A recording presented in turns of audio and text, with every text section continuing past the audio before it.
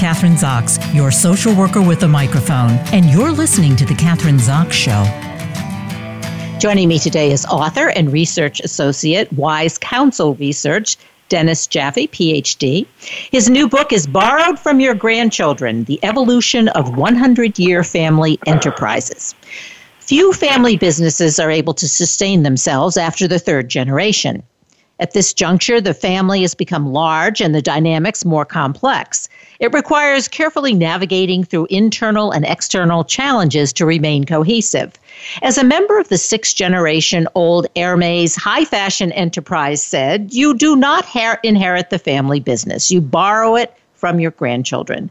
Dennis Jaffe, Ph.D., has been a leading architect of the field of family enterprise consulting and is an acclaimed speaker and workshop leader in programs for business families and financial service firms. He's a family business scholar at the Smith Family Business Program at Cornell University, a faculty advisor at the Ultra High Net Worth Institute, and a regular contributor to Forbes Leadership channel, reporting on cross-generational family, business, and wealth. Welcome to the show. Nice to have you here, Dennis.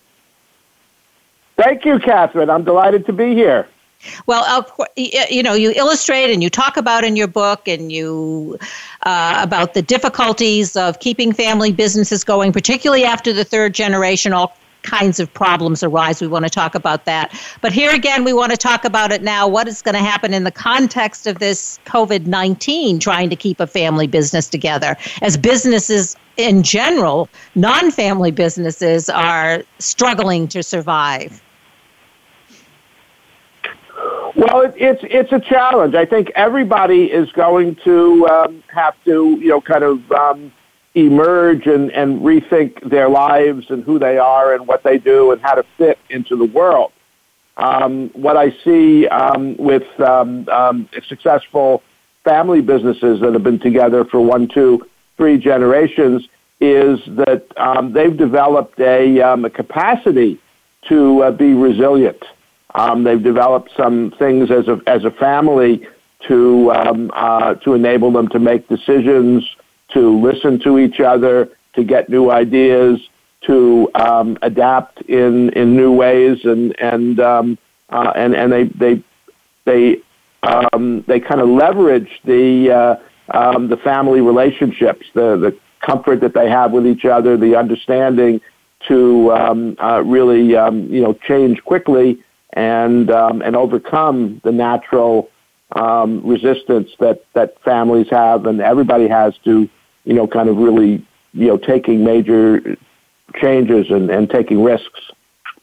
Can we start, Dennis, like with the first generation? We're talking about the 3 generations, like, the businesses, and go from generation to generation, and what does get in the way, from the first generation to the second generation, and why some families aren't resilient, can't adapt. And right.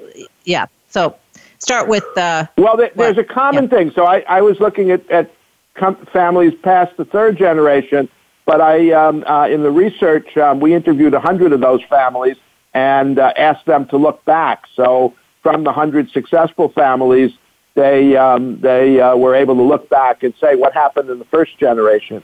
And I think in family businesses of all kinds, whether it's a small restaurant or a small service firm or, kind of a mom and pop shop of some sort, or has become a large and successful business, there's a common challenge.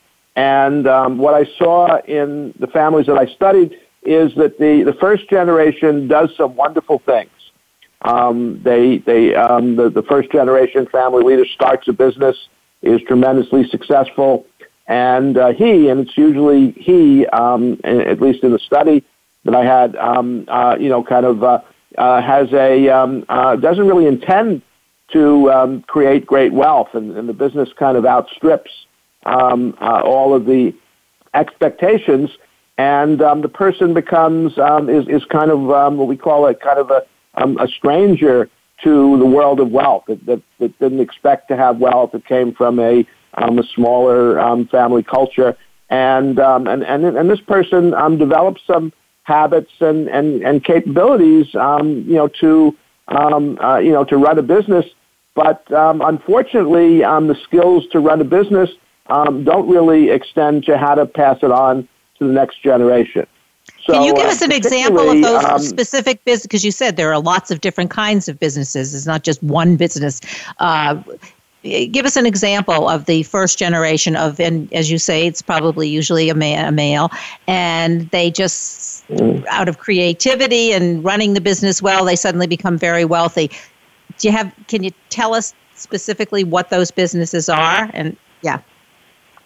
Well, the 100 businesses that I studied, they're all anonymous. It's a research study, and they opened up about their stories and their history. So I can't name them, but I can give you an example. A kind of a person sets up a business, and he doesn't. He sets up a food, a restaurant. And then he begins to bottle and sell some of his food products, and then sets up a factory and becomes more and more successful, and begins to sell to all kinds of businesses, and grows, and the distribution and the manufacturing business becomes huge. Now, wealth creators have a number of qualities that are very common, even all over the world. And the families I studied come from 20 countries. Wealth creators are in control. They're people that are risk takers. They act quickly. They're resilient in their personal relationships, but they're used to doing things their own way. So they're not very communicative and transparent. They find it hard to trust people. And their attitude towards their family is they want to take care of the next generation. They want to do things for them. They want to help them. But the idea of asking, particularly their children as they grow up, to come into the business and to share decisions and to get involved together is hard. So the older generation, the first generation, has a hard time sharing and opening up to the family. And sometimes they create what we call a paternalistic attitude, where they set up trusts, and they set up mechanisms to take care of the next generation, but they don't think of the next generation as becoming their partners. So in the families I studied, what I found is that the second or third generation had to take the initiative to create a family kind of a discussion, family collaboration, working together, and that this was something that the older generation, the first generation, didn't really understand. Older generations say, well, I'm passing the business on. I'm looking for one person to take over the business. The next generation, sometimes even the wife of the business creator, says, wait a minute, it isn't about passing it on to one person. There are a number of people in the family, and the people in the family marry people. So there are a number of candidates. Some are men, some are women. They have different skills, and maybe we should let the next generation begin to create relationships and work together and figure out for themselves what they want to see for the next generation. So the older, the business founder wants to kind of make decisions and kind of set things up. And the next generation is asking, we want to build a family together. We want to build communication. We want to be transparent. We want to begin to, we may want to share leadership. One family in the study, the father wanted to set up a trust and name his son as the leader. He was the youngest of three, and he had two older sisters, and they were actually working in the business. And his traditional view was, well, my son should take over the business.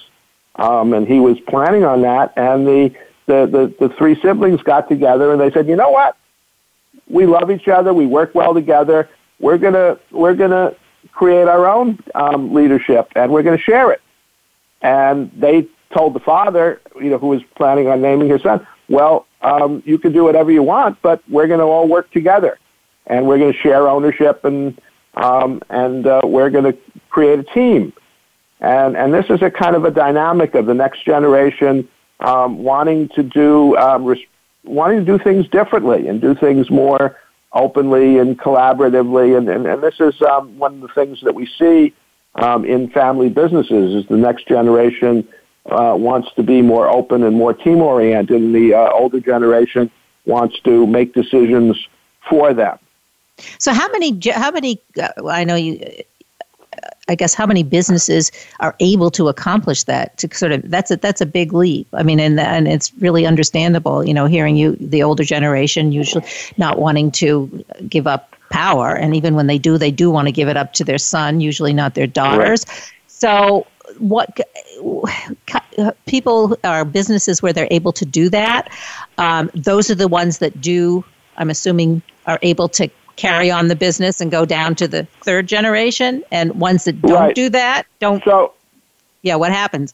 Right. So there's a saying, shirt sleeves to shirt sleeves in 3 generations, and basically reflecting the reality that most family businesses don't last across generations. And so when we talk about the 100-year families that I studied that are into past the third generation, that's maybe 1%. So what I wanted to do is I wanted to do a study like the book Built to Last, where I wanted to look at successful families and say, well, what did you do back in the first and second generation to set the foundation for reaching the third, fourth generation as you have? And very few families make it, and I think the reason is because they don't know how to change themselves. Families are hard to change. The older generation doesn't really know what they don't know. So I studied successful families, and I asked them what they did, and I found out there were a number of things that these families did. The first one being that they were open and they shared information across generations.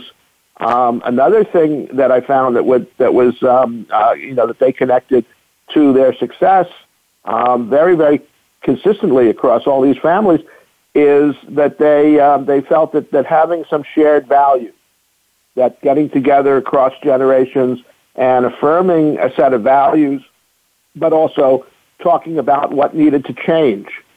So these families had clear values. And the other thing that these families did is they got together as a family, not just for the business, but as a family, and they did what I call creating a great family. They developed. They had mostly annual family meetings. They did things together as a family. The next generation of cousins got to know each other, and basically, as the business grew, they also grew a family alongside it. There was an active, engaged family because. So when you talk about an active, engaged family, I'm always curious as to that you're bringing in obviously other family members, not biological family members, but spouses, and then you have the issue. Right. Yeah, and that I would assume has an impact on how all of this works out or doesn't work out, because they may be coming in with a whole different set of values or a different way of seeing things that influences one of the children who are going to inherit or be this next generation, the businesses. Right. Well, the families get quite large, and actually what when we talk about a family, a 100-year family, but it really isn't a family. It's really sometimes 30, 40, even 100 different households. So they're extended families, and I call them tribes because they're like a tribe of people that get together. And in order for them to work together and incorporate the different values, which can be very diverse, they have to know each other and spend time together. They can't just, I think, being a family business, they have to, what I see these families doing is they're not just about making money. It isn't just the family gets together to run a business and make a lot of money and everybody gets a check and everybody's happy. These families have what I call they create non-financial value. So, for example, all of the families in my study had a social commitment, and they said, well, we have made all this wealth, what do we want to do with it? And part of the values is what do we want to do in society? How do we want to give back? How do we want to help our community? Since very often they're the wealthiest family in the community and they have a community leadership position. They want to develop education and they want to develop a capable next generation. So they invest in education and mentoring and development of the next generation. And they want to do things together as a family. They sometimes travel. They sometimes have vacation homes. They sometimes they do educational things together.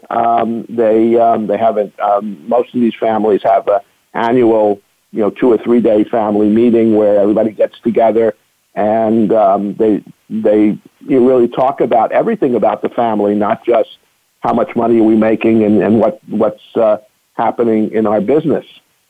I wanted to ask you, because we don't have that much time left, but I Dennis, and I know you can't mention specifically or name these families, but maybe to give it some kind of a context, like take somebody like, say, Walmart, because that's a family business, right? And that was started by what? Yeah, so give us, how does it fit in? I mean, now I think how does that we can use a public example like Walmart. So Sam Walton started it, and he was successful beyond his wildest dreams. And he created a wonderful organization. And he has, I don't know how many kids, but he had some daughters and some sons. But as the business grew, he developed a cadre of non-family executives and leaders who work with the family. So the family in the second, third generation wasn't primarily concerned with working in the business. They had tremendous wealth, and they're looking at philanthropy and social impact. But the other challenges is all of this is the richest family probably in the world, or one of them, and everybody in the second generation and now the third generation is growing up is effectively inheriting hundreds of millions of dollars. This sounds to those of us who are not in that situation like this is a wonderful thing, but it's also a great responsibility. It isolates you, it scares you, it's kind of overwhelming. What do I do with my life? And these next generations have to begin to work together to say, what are we going to do? And they have a special situation that other families don't have, and they have to educate themselves, and they have to talk about it, and they have to look at what do they want to do together and what do they want to do apart. So by the third generation now, there probably are a dozen, 10 or 20 people, and they're all becoming adults. They have to really work together as a family to define what they're going to do, how they're going to do it, and this is a very important task, because if they just leave things as they are, people are going to be unprepared. People are going to be are just not going to have a sense of what they're going to do with this fabulous wealth that they've come upon. Yeah, and you have families and other family. Yeah, we have a couple minutes left. We know. I wish we could go on talking. Yeah. We only have a couple minutes left because it is fascinating. I love the topic. I love the book. Yeah. And obviously you have a lot to say. So let's, I want to borrow from your the book Borrowed from Your Grandchildren, The Evolution of a 100-Year Family Enterprise. And we've been talking to Dr. Dennis Jaffe. Great book. Tell us websites we can go to buy the book, more information about you and what you're doing, obviously.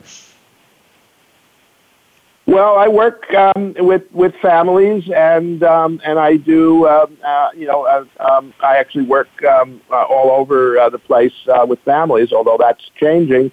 The book, you can get it on Amazon. I wish I could say you can go to your local bookstore, but right now you can't. You can't. And my website is DennisJaffe.com, and on the website I have a bunch of articles. I have a weekly column that I do for Forbes, and a number of things that you can download, so that my website is a resource for people. And the book it tells the stories of these 100 families, what they did over the generations, how they evolved, and what they're doing so that families can learn from their stories and their personal kind of journeys across the generations. Great. Thanks so much for being on the show today. Lots of good information. I love it. Dennis Jaffe, thank you. Stay safe and healthy. Thank you very much. Yep. I'm Kathryn Zox, your social worker with a microphone, and you've been listening to The Kathryn Zox Show.